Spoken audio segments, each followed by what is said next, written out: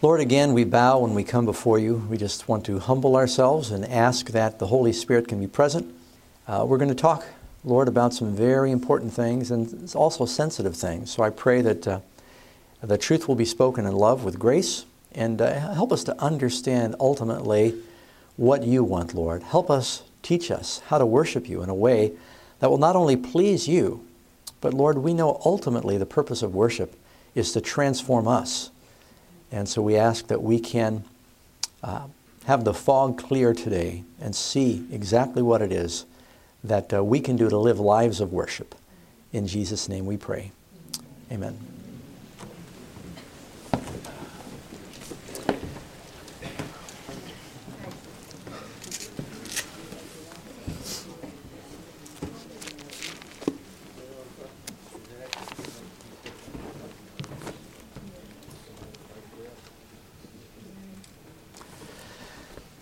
Seventh-day Adventists are a unique people because in the very first word of the title of who we are, it denotes that we're a people that somehow seem to be focused on the fourth commandment. And if you think of charismatics, what do you think of? Speaking in tongues. It's sort of their pet doctrine. If you think of Baptists, well, it's in their name. You'll think of baptism by immersion, but or you might think of predestination, Calvinism, once saved, always saved.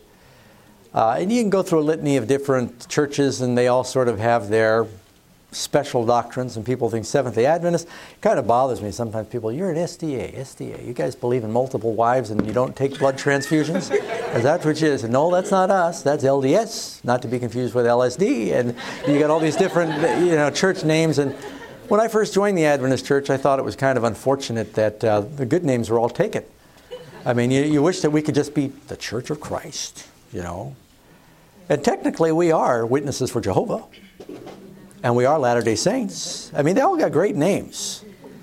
But God gave us the name Seventh-day Adventist, and that used to sort of irk me. I'm just telling you, when I first came into the church, I thought, couldn't we be Church of God? No, that's taken too. You know what? Because it's the truth. Seventh-day Adventist. And as time has gone by, I realized that that's a name to be proud of. Because think about this for a second. If you can picture this, maybe I'll draw on the board here and that'll help. I don't know if you can see this, but on planet Earth, there's a country that is called the Holy Land. What country is that? I just got a big circle here, okay, in case you can't see it. And in the Holy Land, there's a place that's called the Holy Mount. What's that mountain called? So here you got... Sinai. You got... the Holy Mount in Israel is called Mount Zion, or Mount Moriah. And so on Mount Moriah, you got a building. What's it called? Holy Temple. Holy Land, Holy Mount, Holy Temple. In the Holy Temple, you got a place called the Holy Place. Right? In the holy place, you've got the Holy of Holies. Most holy place. In there, you've got the Holy Ark. In the Holy Ark, you've got the Holy Law. Trust me, it's there. Well, let me just do it this way and add one more circle. You can think that way if you're dyslexic. And in the Holy Law, you've got one commandment where the word holy appears. In the middle of the law, the longest commandment, the only commandment that begins with the word remember, and the only commandment that has the word holy. What commandment is that? It's a Sabbath. So when you say you are a Seventh-day Adventist, what you're telling people is you're saying, we are a people that believe in worshiping a holy God. The very fact that God is telling us to keep a day holy, can an unholy people keep a day holy? In order for us to really keep the day holy, we must first be holy. Isn't that right? How can you rest and keep the day holy the way God wants if you're wicked? Is that pleasing to Him? So to really keep the day holy, it already is holy, we then conform our lives with a holy day. So we become holy. So just even in the very name, Seventh-day Adventist, it embraces the essence of worship by us believing in a holy day. Now, in the book of Daniel, you've got a couple of stories. Turn with me to Daniel chapter 3. That talk about laws that were made that required the people to choose between obeying the law of God and the law of man. Daniel 3 verse 1.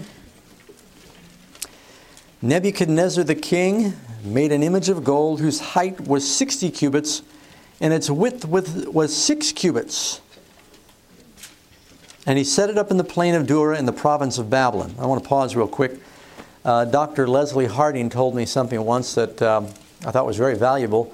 That in the Hebrew mind, when they're giving the dimensions of something, if they give you the height and they give you the width, they don't give you the length, it would mean that the length and the width are the same. The depth and the width would be the same, rather. Meaning that if this was 60 cubits high and it was 6 cubits wide, if they did not give you another measurement, that means it would be 6 cubits deep. You notice like the altar of incense? It was, 1.5 cubits high, 1 cubit by 1 cubit. And so that would mean that this image was 60 by 6 by 6. It stood up in the plain of Dura. Did that make sense, what I'm saying? This story here really ought to raise up images, ought to conjure up pictures for us of what happened, or what will happen in the last days with another law to worship. And King Nebuchadnezzar sent word to gather together the princes and administrators, the governors and counselors, the treasurers and judges, the magistrates, and all the officials of the provinces to come to the dedication of the image which Nebuchadnezzar had set up. So the princes and administrators, the governors and counselors, the treasurers and the judges, all the leading officials in the kingdom, the magistrates and all the officials of the provinces gathered together for the dedication of the image that King Nebuchadnezzar had set up. And they stood before the image that Nebuchadnezzar had set up. Then a herald cried out, "To you it is commanded, O peoples and nations and languages." By the way, that sounds an awful lot like Revelation 13, where it says he compels all peoples, nations, languages to worship. That at the time you hear the sound of the horn, the flute, the harp, the lyre, and psaltery, and the symphony with all kinds of music, you will fall down and worship the gold image that Nebuchadnezzar has set up. Worship this image that is 60 by 60 by 60 by 6 by 6. And whoever does not fall down and worship will be cast immediately into the midst of a fiery furnace. You're going to go through fiery trials. So at that time, when all the people heard the sound of the horn, the flute, the harp, and the lyre, and symphony with all kinds of music, all the people, nations, and languages fell down, and they worshipped the golden image which Nebuchadnezzar had set up. Almost all of them. Now there were, therefore, at that time certain Chaldeans that came forward, and they accused the Jews. And they spoke, and they said to Nebuchadnezzar, "O king, live forever. You, O king, have made a decree that everyone who hears the sound," and it goes through all the different instruments again, "should fall down and worship the golden image. And whoever does not fall down and worship shall be cast in the midst of a burning fiery furnace. There are certain Jews." Now, when they say certain Jews, that doesn't mean all of them. It means some of them, which means the others had all compromised that might have been there that day. Remember when Daniel, Hananiah, Azariah, and Mishael were all taken into the Babylonian school there, it says they were some of the young men that were taken. They weren't the only ones. Nebuchadnezzar carried away just a whole entourage of the sons of the kings of Judah back to the palace. They were 4 that stood out. There are certain Jews that you've set over the affairs of the province of Babylon, Shadrach, Meshach, and Abednego, their Babylonian names. These men, O king, have not paid due regard to you. They do not serve your gods or worship the golden image which you have set up. Now you can imagine that Nebuchadnezzar was a little bit disappointed because he, in Daniel chapter 2, he has this image of the kingdoms of the world, and Babylon's a head of gold, but it's soon displaced by silver and all the other metals. And he says, if I can confound that prophecy, if the head of gold represented Babylon, what if I make an image like the one I saw in my dream, make it all gold? That will overturn the prophecy so that Babylon lasts forever. And somehow he had convinced himself this would work, and he was very excited about this. That is a big gold image. The thing stands like 90 feet tall, based on the 18-inch cubit. Gold. I mean, just think about what the cost of that would be. And he had it on the plain where it could be seen for miles, and probably had it veiled with some tapestry or fabric. And just as the sun was coming up in the morning, he had everybody gathered. They came for this early unveiling, a time to worship. And the sunbeams hit the tapestry, and the orchestra had practiced many times before, and the conductor gave them the signal, and the finest musicians in the civilized world were on the plain that day. A lot of talent was represented there. And they began to play. And they pulled the little ripcord string, and it released the tapestry, and it fell slowly to the ground because it was so tall, and unveiled this thing, and the sun comes up at the precise moment, and it's shimmering off this image in golden iridescent hues, and all the people are just struck with awe, the whole occasion of just suddenly the plains becoming light with the sun and this golden image and the music playing and the people shouting, and everybody just was overwhelmed with a sense and a desire to worship. And they all fall down. And Nebuchadnezzar's beaming. He's having this great inaugural of a new religion. Now, I want to pause. He was a smart administrator. You see, when you can't weld the people together, you conquer a bunch of nations like Nebuchadnezzar did, and they got different customs, and they speak different languages, and they're from different backgrounds, and they got different races, and you may not be able to join them together politically. You might even struggle to join them together economically through a common currency. But one way that seems to always work to join people together is common religion. You know what makes this war that we're going on in the Middle East with Iraq and Afghanistan so troublesome, and even in Israel and Palestine, is because we're really not dealing with political issues. It's a deep-seated, long-lasting problem because they're religious issues. Nebuchadnezzar knew if we can establish common religion, I can weld this kingdom together so it will never come apart. Why do you think the Caesars said we're gods?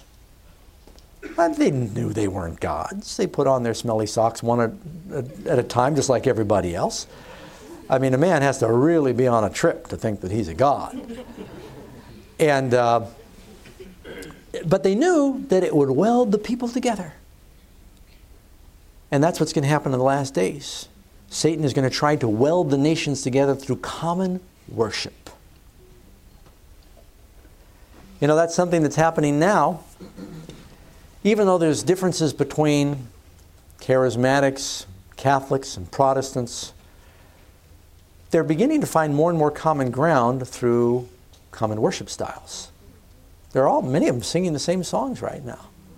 Same kind of music, even if the words might be a little different. Trying to weld them all together. There's a great power in music. And 3 young men that were on the plains that day, you just really need to admire their courage. Because they could have said, when everybody bowed down, look, we don't want to get killed. Nebuchadnezzar's having a party. And it's just not very polite to be a party pooper. And, you know, he's gone to a lot of trouble, and he's gone to a lot of expense to bring all these people together to inaugurate his idol. And we may not worship his idol, but we ought to have the decency and the courtesy to at least check our sandals. When the music plays, let's just all adjust our sandals. And so let's get down so we don't make a spectacle out of ourselves, and just, you know, then it'll be over with. But they would not even look like they were compromising. Now, you know, sometimes I visit churches on Sunday. And that's one thing now. And it's okay to tie your sandals, but don't do it when everyone else is bowing to an image right in front of you. Because then you'll look like you're endorsing it. Someday there's going to be Sunday law. I won't be visiting church then. I go sometime to see these different people at their churches and try and steal sheep or whatever I can do. But I admit, do you know that's a special mission that we have as Seventh-day Adventists? Oh, think about this. Who is the first audience that Seventh-day Adventists should try to reach? He said, "Go not in the way of the Gentiles, go rather to the lost sheep of the house of Israel." So for Seventh-day Adventists, who is the first and most fertile field for us to work among? Are they the pagans and the Buddhists and the Muslims, or are we to be working among Christians who haven't got the three angels message yet? They already know about Jesus, they believe in the Bible, but they're mixed up they're still in the darkness of the Catholic influence. And we need to take the truth to them. This was the attitude of Joseph Bates and James White and Ellen White. They went to the other churches and they said, "Hey, Babylon's fallen, come out of her." And so we're apologetic these days. We say, well, as long as they have Jesus, let's just leave them alone. We'll go and we'll find the unsaved. Well, a lot of the unsaved are in these churches. And some of them may know the Lord, but they don't know the truth. And we've got this attitude like, well, as long as they know the Lord, why do we want to create problems for them by telling them the Sabbath truth? Is the Sabbath a problem? Is it a burden or is it a blessing? And these people, dear people, their concept of God is distorted. They think God is a sadist who's going to torment people for eternal ages. Don't be reluctant about going into these churches and sharing the truth with them. The Seventh-day Adventist Church was born out of people from Sunday churches who discovered the Bible truth again. And so, you'll be accused of being a sheep stealer. They'll use all kinds of words to intimidate you for doing that. I remember one time I was doing an evangelistic meeting in a small town, and a number of people were coming from the other area churches, which typically happens because, you put out these handbills and it says, we're going to be talking about the beast and the mark of the beast and all these prophecies. And of course, Christians want to understand these things. So all these Christians came from other churches in the community. And about halfway through the series, a bunch of pastors finally realized what was going on, that their members were coming and they're coming back and asking their pastors all these questions the pastors can't answer. The pastors get upset and they come to me. And I remember one pastor, he said, "Pastor Batchelor," he said, "I really don't appreciate that you're stealing my sheep." And I said, "Pastor Boylan," I said, "they're not my sheep and they're not your sheep. And the sheep go where the grass is." And he said, "So, what would you think about it if I start studying the Bible with some of your members?" I said, "Help yourself." And this is the truth. He got a hold of one of our new members, still in the church today. I baptized her 20-something years ago, Char Lucasen. And he started studying with her, trying to get her to join the Presbyterian church. And I ran into him at the post office and I said, "So, Pastor," I said, "how's it going, your studies with Char?" And he said, "I'm not getting anywhere. She knows her Bible too well." He really said that. And I was shocked. So, we do have a message to take to these people. Am I telling the truth? Yeah, but our thinking, haven't you heard this stuff about, let's just go to the unsaved. Let's not bother these people. They're in Christian churches and let's just go. We got a message to Babylon. And so when we're intimidated, even by some in our own churches, to be scared about going and giving the message to Babylon, which is fallen Christendom. It's confused Christendom. God has given us the truth. We've got to take it to them. Help clear up the confusion. Where was I? Oh, back on the plain of Dura. So, the music place. You notice what a prominent role the music has before the people bow down. Notice what a prominent role, and Nebuchadnezzar, very smart, he says that the music will be synonymous with inspiring the people to false worship. And of course, there's a lot of visual grandeur. There's the important people there, just the whole assembly, the whole spirit, the essence, the atmosphere of this whole gathering has the who's who of the kingdom. And how dare you have the audacity to stand up when the king has said, bow down, and everybody around you is feeling that power and authority that you've got to do what the king says. It takes uncommon courage to stand up during a time like that. My father, a few years before he died, I think it was in 2000 actually, he made a donation to the Catholic Church because the Pope was planning this jubilee where he was going to fly around the world and visit a bunch of his parishioners in different countries.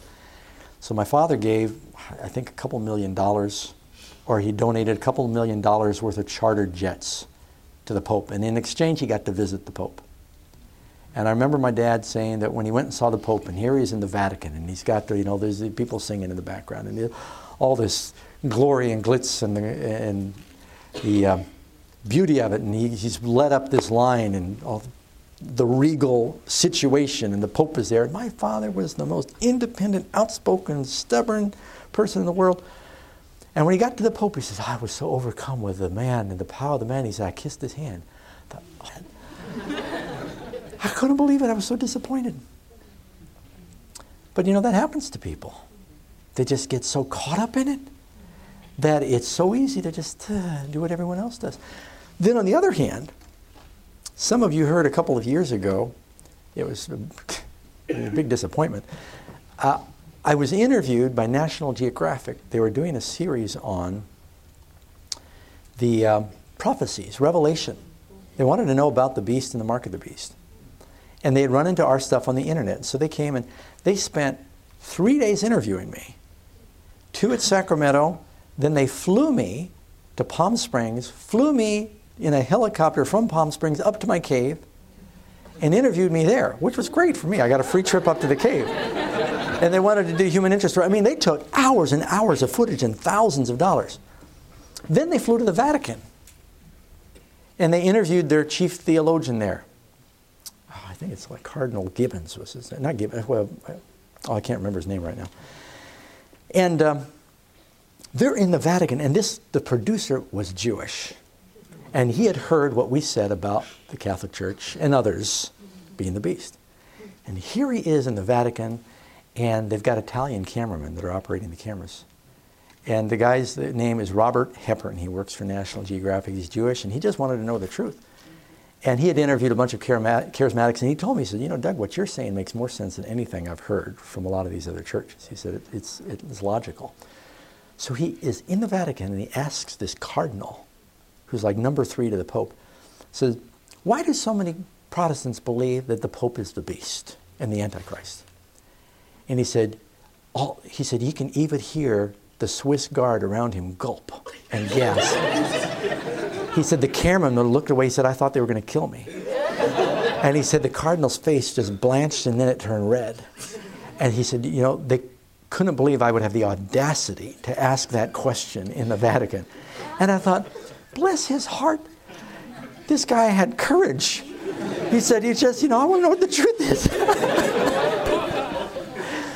So there are still some Jews out there that stand up. And I don't think they even answered this question, but what's interesting? He did hours and hours of interview there in the Vatican. When the tape finally came out, they told us, they said, you've got about 5 minutes of footage in it, and we're doing, they were going to open the program with me actually climbing up, and they were going to use it as a lead-in. Someone real high up in National Geographic saw the tape. They got a call. We're piecing things together, but I've asked several questions. They got a call, and they were told to edit out all of the material from the cardinal and all of my material, except for, some of you saw it, 30 seconds. And it was just very interesting to me, but they got intimidated by the power of it. And there's going to be a lot of that in the last days. Question is, are you going to buckle? Now, I got away from my subject about music. So,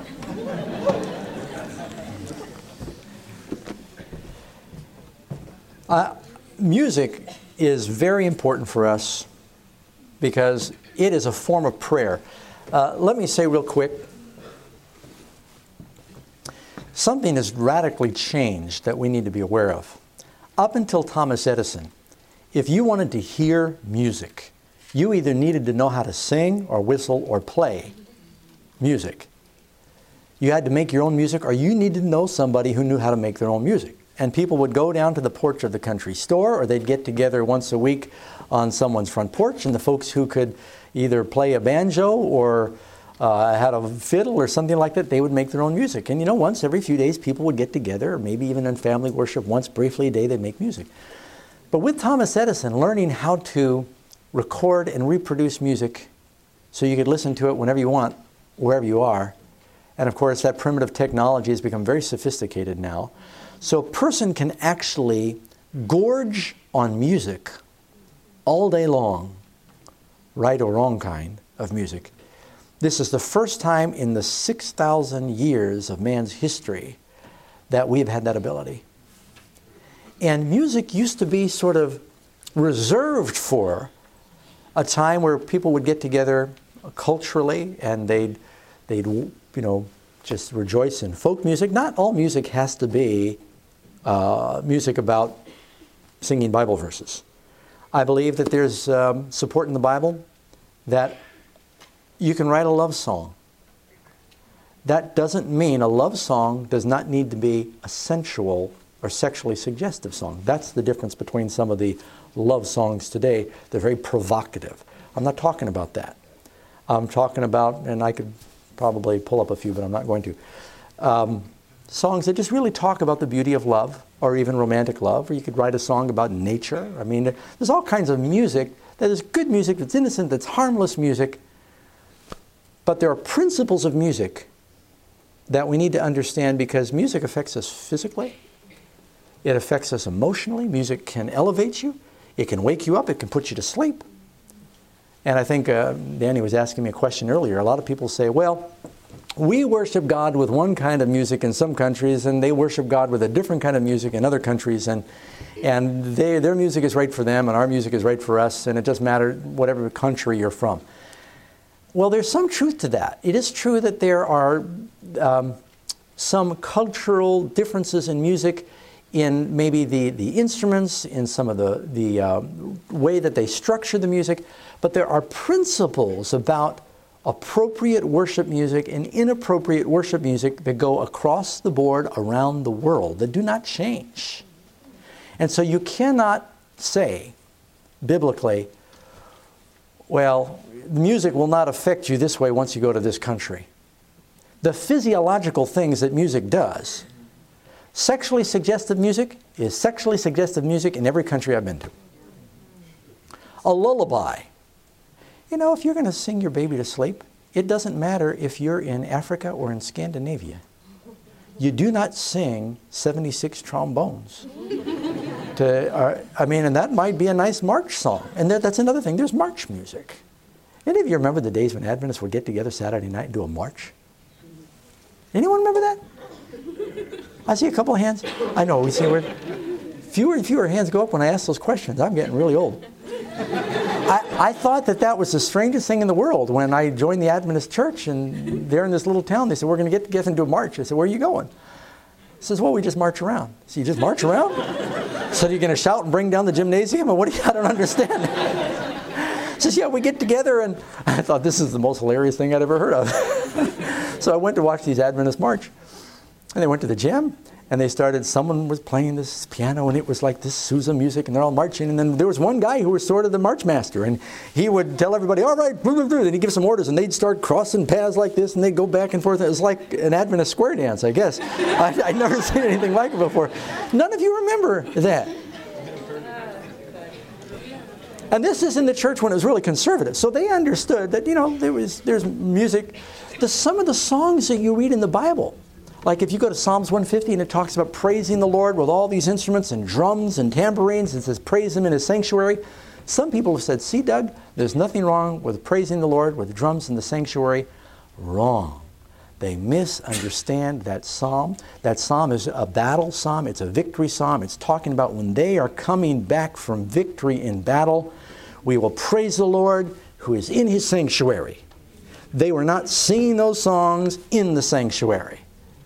And people have abused that psalm and others like it. You notice that, and is there anything wrong with the tambourine? It depends on how you use it and what the context is. When you cross the Red Sea and your enemy is all swallowed up behind you, then it makes sense for Miriam to pull out her tambourine and to lead the women. You notice that the women are dancing with the women. It's not sexually suggestive dances. And they are rejoicing, and they're singing a song of victory when David came back from battle, and he was victor. You remember, that's what made Saul so angry. The women came out and they sang their praises. Saul has killed his thousands, they had their tambourines, and David his 10,000s. And Saul got mad because David got credit for more than he did. Tambourines, the women. When Jephthah came back from battle, his daughter came out to sing a song of victory. And so this was just the custom back then. They were just songs of praise to God for giving victory to his soldiers. And it was a different kind of music than they would sing in the sanctuary. The Lord is in his holy temple. Let all the earth keep silent. Now there are anthems, there's all kinds of music. And I should just also explain, I know something about music in that I grew up with a mother who's a songwriter surrounded by just incredibly talented musicians. But what I know about music, I've absorbed vicariously. I can play about 4 or 5 instruments by ear, but it always hurts my ear at the end of the day to do that. No, but I cannot read a note of music myself. So I'm not an expert on music. I don't pretend to be. And there's other people here that are much more qualified to talk about this than I am. But I'm just giving you layman's terms that you can understand. So, there are different kinds of songs, and across the board, the principles apply. Victory music around the world is going to be similar. Lullabies around the world are going to be similar. They're going to be soft, they're going to be gentle, they're going to have a different kind of rhythm. March music, it applies to the extremities of the body for like marching. The sexually suggestive music doesn't make you want to move your arms and legs, it makes you want to move your torso. You know what I'm saying? That's as far as that's going to go, and it's only because there are no cameras rolling right now. But do you see what I'm saying? There's a big difference in the music, in the rhythms, in the beat. And I've been around the world. I've been in India and Russia and Africa and China and all of the world. I've heard all kinds of music, and I find that you can find all kinds of music, right and wrong, in their cultures. They understand the principles. And so the idea that you just, you wave the culture flag and all of a sudden anything goes. No. The principles apply everywhere. And then we've got this other new dynamic that happens in the church. You remember when Elijah was on Mount Carmel? And talking about worship, this is a great story to help illustrate that. He builds an altar. The people of Baal, prophets of Baal, built an altar. Both build altars. Same kind of altars. Well, maybe there's a difference. Elijah is probably built from uncut stone. Both have same oxen on their altars. Both have the same wood on their altars. But there's a big difference in the way that they worship. What do the prophets of Baal do? From morning till late in the afternoon, they pray. What was their prayer? O Baal, hear us. And what was the rest of it? O Baal, hear us. And what was the middle stanza? O Baal, hear us. Wouldn't that get a little monotonous after a while? And they probably had the drums going, O Baal, hear us. O Baal, hear us. And it was hypnotic. I probably, some of you heard me share my testimony that I used to visit different centers when I lived on the streets because the Christians would offer you a free meal if you went to their worship service. So I'd go to their worship service and they'd feed me at the missions, on the street.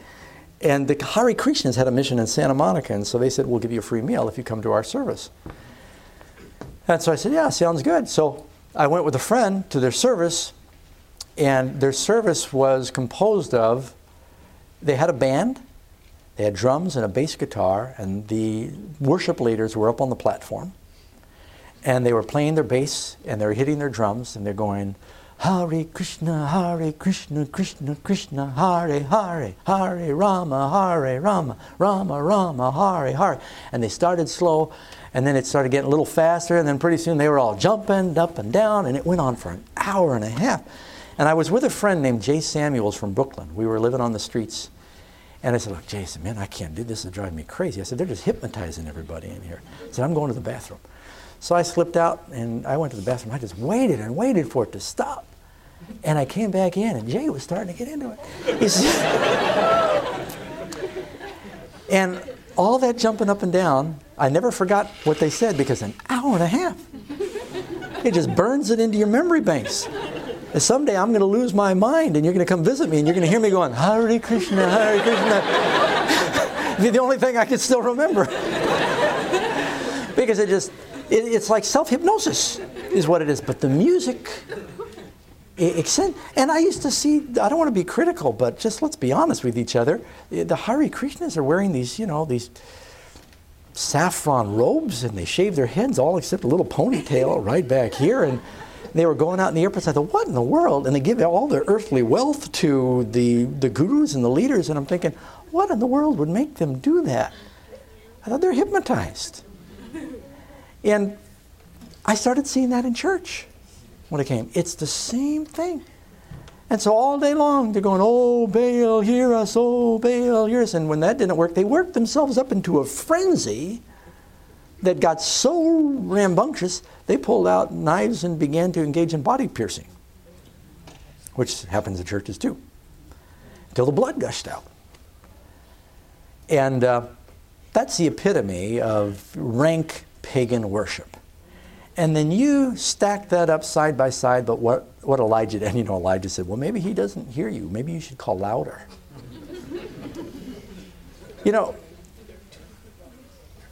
I've often thought, it amazed me that Jesus held crowds spellbound for hours. It says he sat down and taught the people.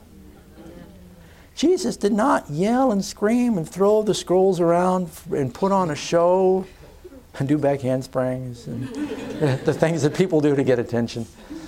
And especially, boy, it's tough for pastors to hold a crowd today because you folks, your minds are all so fevered from watching TV most of the time that ministers feel like we got to compete with that just to keep you coming to church.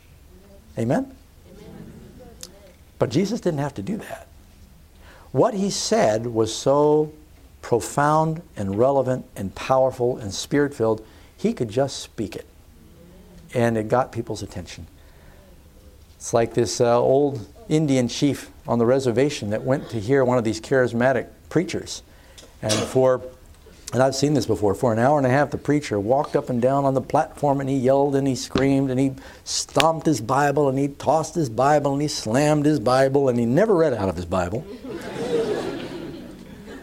And someone asked the chief, he said, what do you think of the service? He said, loud thunder, big wind, no rain. And that's the way it is with a lot of these services. It's just a lot of noise, and we want that to be a substitute for just the power of God's Word. I think if there is no music at all at a service, and you've got a potent Bible study, that's better than having 50 minutes of singing the same thing over and over again and having no message. The music is there to enhance the Word. And music is really a form of prayer. You look at the Psalms, you got 150 Psalms. What are they? They're prayers.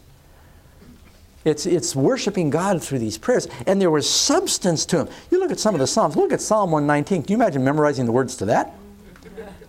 But that whole Psalm is about the Word of God and the power and the holiness of the Word of God, the dependability of the Word of God and the law of God. And they did memorize it. And there was music to it. But today, and the music may have been repetitious, but the words were all very different. But today what we have is, I like to call them 7-Eleven songs. And you've heard about that before? Yeah, it's where you sing the same 7 words 11 times. And sometimes they're called praise songs. Now don't misunderstand. There are some praise songs. I like them. I usually discount them and I don't sing 11 times. And they're beautiful and they're good. But let me illustrate. How many of you have sometimes stopped at a 7-Eleven for something to eat? Come on. You don't. How many of you never raise your hand for any question? Yeah, there's nothing wrong with it. I do. Sure. It's called a convenience store. How many of you buy your groceries every week at 7-Eleven? Do you usually get a real nutritious meal for your family at 7-Eleven? It's usually something you pop in a microwave and it's real expensive and it's salty and greasy, and that's not where but there's a time when you stop. I'm glad they're there. Well, that's how praise songs are. But real hymns are supposed to have some nutritional value to them. And what's happening now is the average church is doing their grocery shopping at 7-Eleven. You read through the hymnal, And the theology, matter of fact, I've read some hymns before where I stopped while we're singing in our church and I said, I'm not going to sing this one. I said, let's read it. And I'll just read the words. And you know what? There's a sermon in the verses. Those hymn writers back then, boy, I'll tell you, they had some powerful theology in their songs. And now we got these they're like love songs, and we just swap out the name of their favorite boyfriend for Jesus. And it's like, yo, Jesus, I love you. You make my heart swoon. And, and they're just it seems so frothy and syrupy and irrelevant. And ask me how I feel about this. And you're talking to somebody who came out of the world. I mean, I knew what the music was, and I was just totally in the world's music. But when I became a Christian, and I remember first time I went to a Seventh-day Adventist church, having come from the world and having come from charismatic churches. And I went to this little church up in the hills that will remain nameless right now to protect the innocent. And it was, when I came in, it was like a sea of gray hair or bald. And just a lot of old people. There was almost no young people in the church. And matter of fact, one of the first church members from that church died last week, 111 years old. She was like the 11th oldest person in North America. I used to be her pastor. And I came in that church, all these old folks, and they'd sing these songs. And not the ones who were on key had these raspy voices, and then some of them were just not on key, and some of them weren't even close to the right key. And I can't always sing on key, but I got a good ear. I can hear, I can tune a guitar. I can hear when something's out of key. That's what drives me crazy, is that when I sing, I can tell when I'm off key, and I can't do anything about it. So, and you know what I'm talking about? I got a good ear, but my vocal cords, I can't control it. Except when I'm in a shower, but I can't prove that unless I invite you all to come in. I can sing in the shower. So I'm in this church, and they're singing songs, and honest to goodness, I'd look in the bulletin when it came time for the opening or closing hymn, and I'd find out what the hymn was, and I'd flip through the hymnal. If it had more than 3 verses, I'd go to the bathroom. Because it bothered me so much. I thought, oh man, they sing these songs and they're like funeral dirges. It just, and they'd sing a song that was like Marching to Zion. And they'd sing, we're marching to, oh man, we're never going to get there at this speed. So, you know what I mean? And they're trying to keep the piano player just is fighting to find the notes, and she's going slow, and so the song leader is, and have you been to that church before? You know what I'm talking about. And it's plain old painful.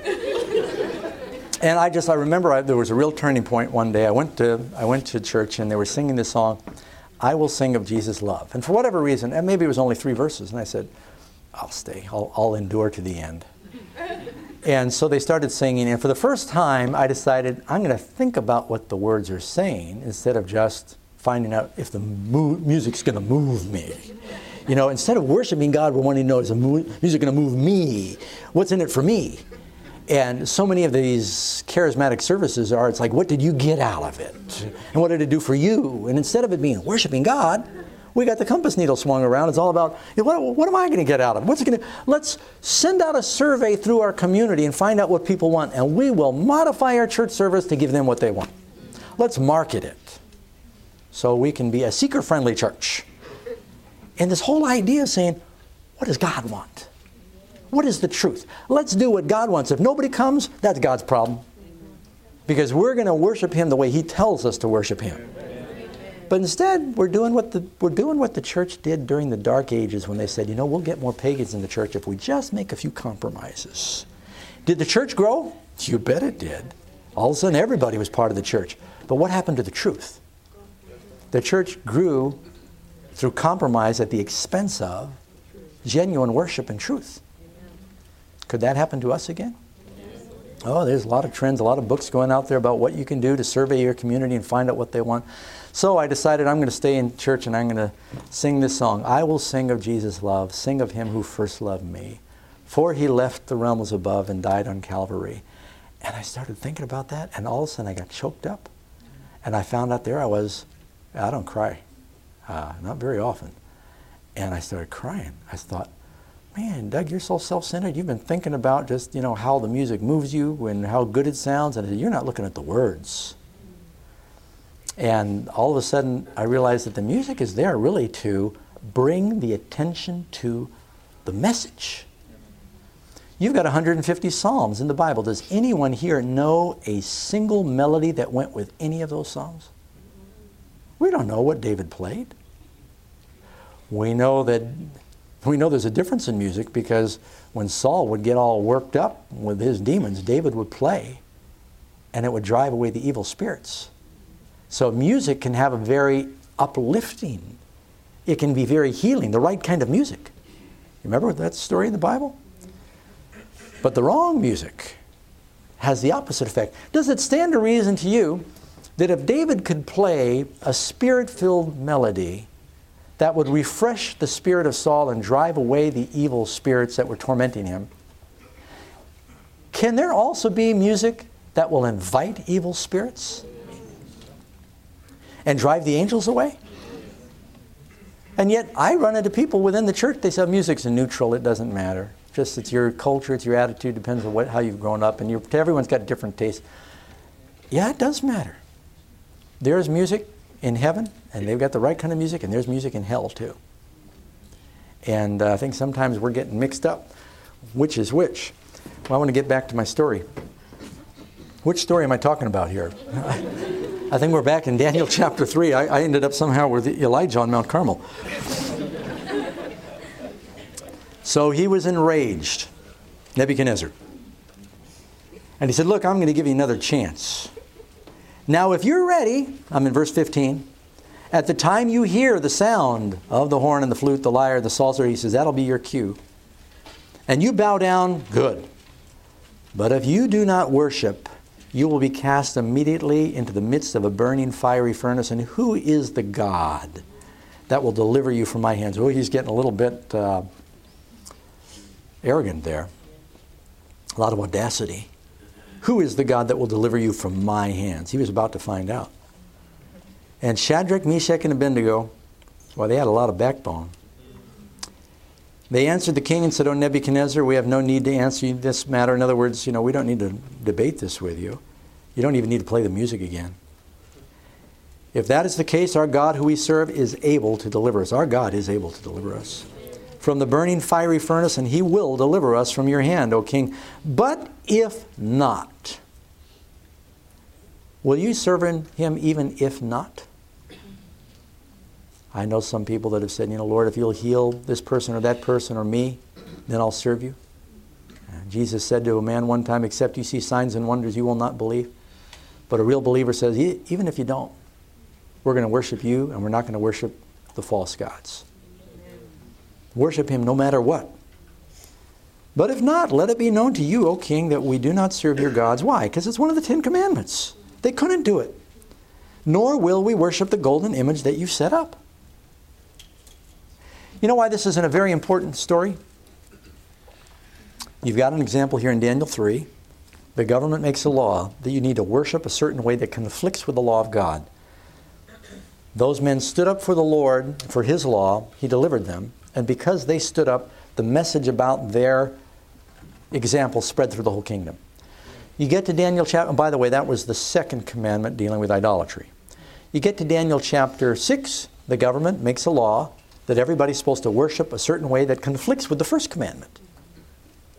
And Daniel will not compromise how he worships. He could have said, well, you know what? Jesus said, enter the closet and shut your door. I'm going to shut my windows and I'm not just for 30 days. He wouldn't even compromise. He said, everyone sees me go to my window and pray toward Jerusalem 3 times a day. They've seen it ever since I came to Babylon. I'm not going to stop now because of the king's law. So because he loved the Lord and he didn't want to dishonor God, he was willing to die rather than miss his time of devotions. And that's part of our worship. It's the personal time every day with Jesus. We call it morning worship. And so he opens his window and he gets on his knees and he prays where everyone can see him. And of course he goes to the lion's den. God works a miracle for him and he comes out alive. In Revelation 13 it talks about this other law that's going to be made. Well, we saw that the first commandment was an issue in Daniel chapter 6 and the second commandment was an issue in Daniel chapter 3. You notice the first 4 commandments deal specifically with worship. What's going to be the commandment that the devil's going to use in the last days? It's going to be the 4th commandment. And there have been other times it's dealt with the name of God too. I mean, transubstantiation, and during the Reformation, a lot of people died because of the name of God. And so it's important for us to understand what true worship is. Well, Shadrach, Meshach, and Abednego would not compromise. So the king was furious. Are we going to be persecuted when we worship the way that we're supposed to? The king was furious, and they were bound in their coats, their trousers, their turbans, and other garments. They just began to wrap them up with ropes like spider webs. And they were cast into the midst of the burning fiery furnace. They didn't fall down near the edge. They fell down smack dab in the middle. Therefore, because the king's commandment was urgent and the furnace exceedingly hot, the flame of the fire killed those men that took up Shadrach, Meshach, and Abednego. And my estimate is that there were 6 soldiers, 2 with each one. And they ran towards the mouth of the furnace. Can you imagine being the second or third group of soldiers to throw one of those 3 Hebrew worthies in? You see the first 2, they run up and they just get singed as they throw in Shadrach. They just fall down writhing and dying from the heat that has overcome them. And now it's your turn. And the king said, throw them down in the midst. You better get them all the way in. And you got to choose, am I going to die for Nebuchadnezzar to obey his commands? They were willing to die for their king. So they run up to the mouth. You know, I heard one time where Alexander the Great was getting ready to conquer a city. They had the city that shut up the walls, and he realized it was going to be a long siege. And Alexander got some of his soldiers, and they were up on a precipice within sight of the city. And he told a squad of his soldiers, well, first he told the people in the city, he said, you need to surrender or we're going to destroy you. And they said, we're not going to surrender. And he said, all right, I want you to watch this. He told a squad of his soldiers, he said, I want you to march off that cliff. And they marched off the cliff and died. And Alexander said, you sure you don't want to surrender? He says, because these guys are all willing to die to get you. They said, we surrender. Because of the resolve of his soldiers. They were willing to die for their king. Are we willing to die for our king? Shadrach, Meshach, and Abednego were.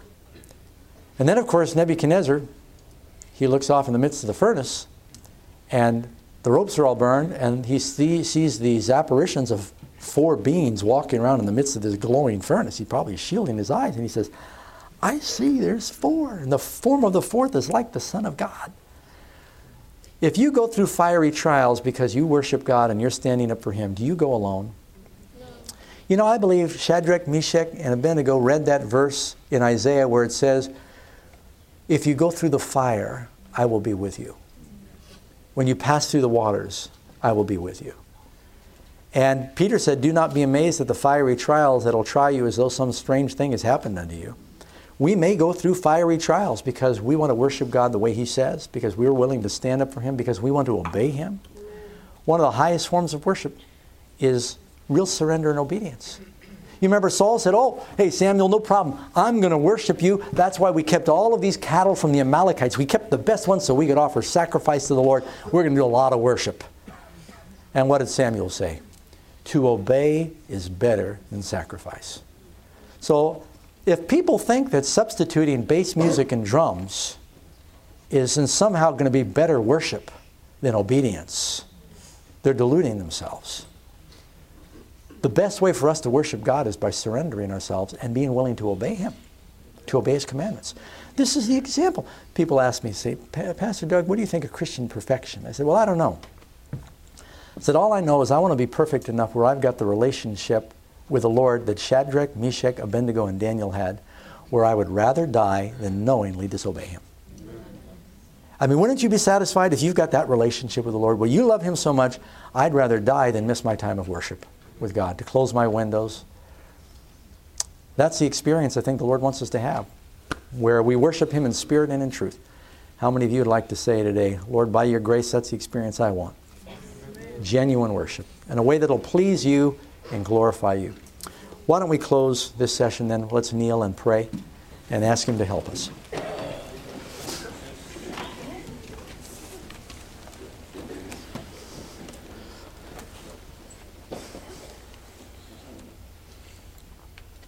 Father in heaven, Dear Lord, we are thankful again for the messages that you give us in your word that remind us of the time in which we live today. And we can hear the echoes coming from Shadrach, Meshach, Abednego, and Daniel, reaching down to our day, inviting us to stand courageously for truth rather than bowing down around with the world around us. Help us, dear Lord, to be consistent in our faith. There are so many confusing voices that are creating background noise regarding how we are to truly worship you. Help us to get our information from your word and the examples we find there.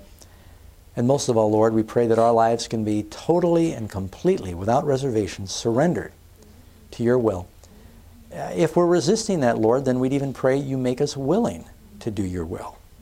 And that through your love, that you will melt away that resistance.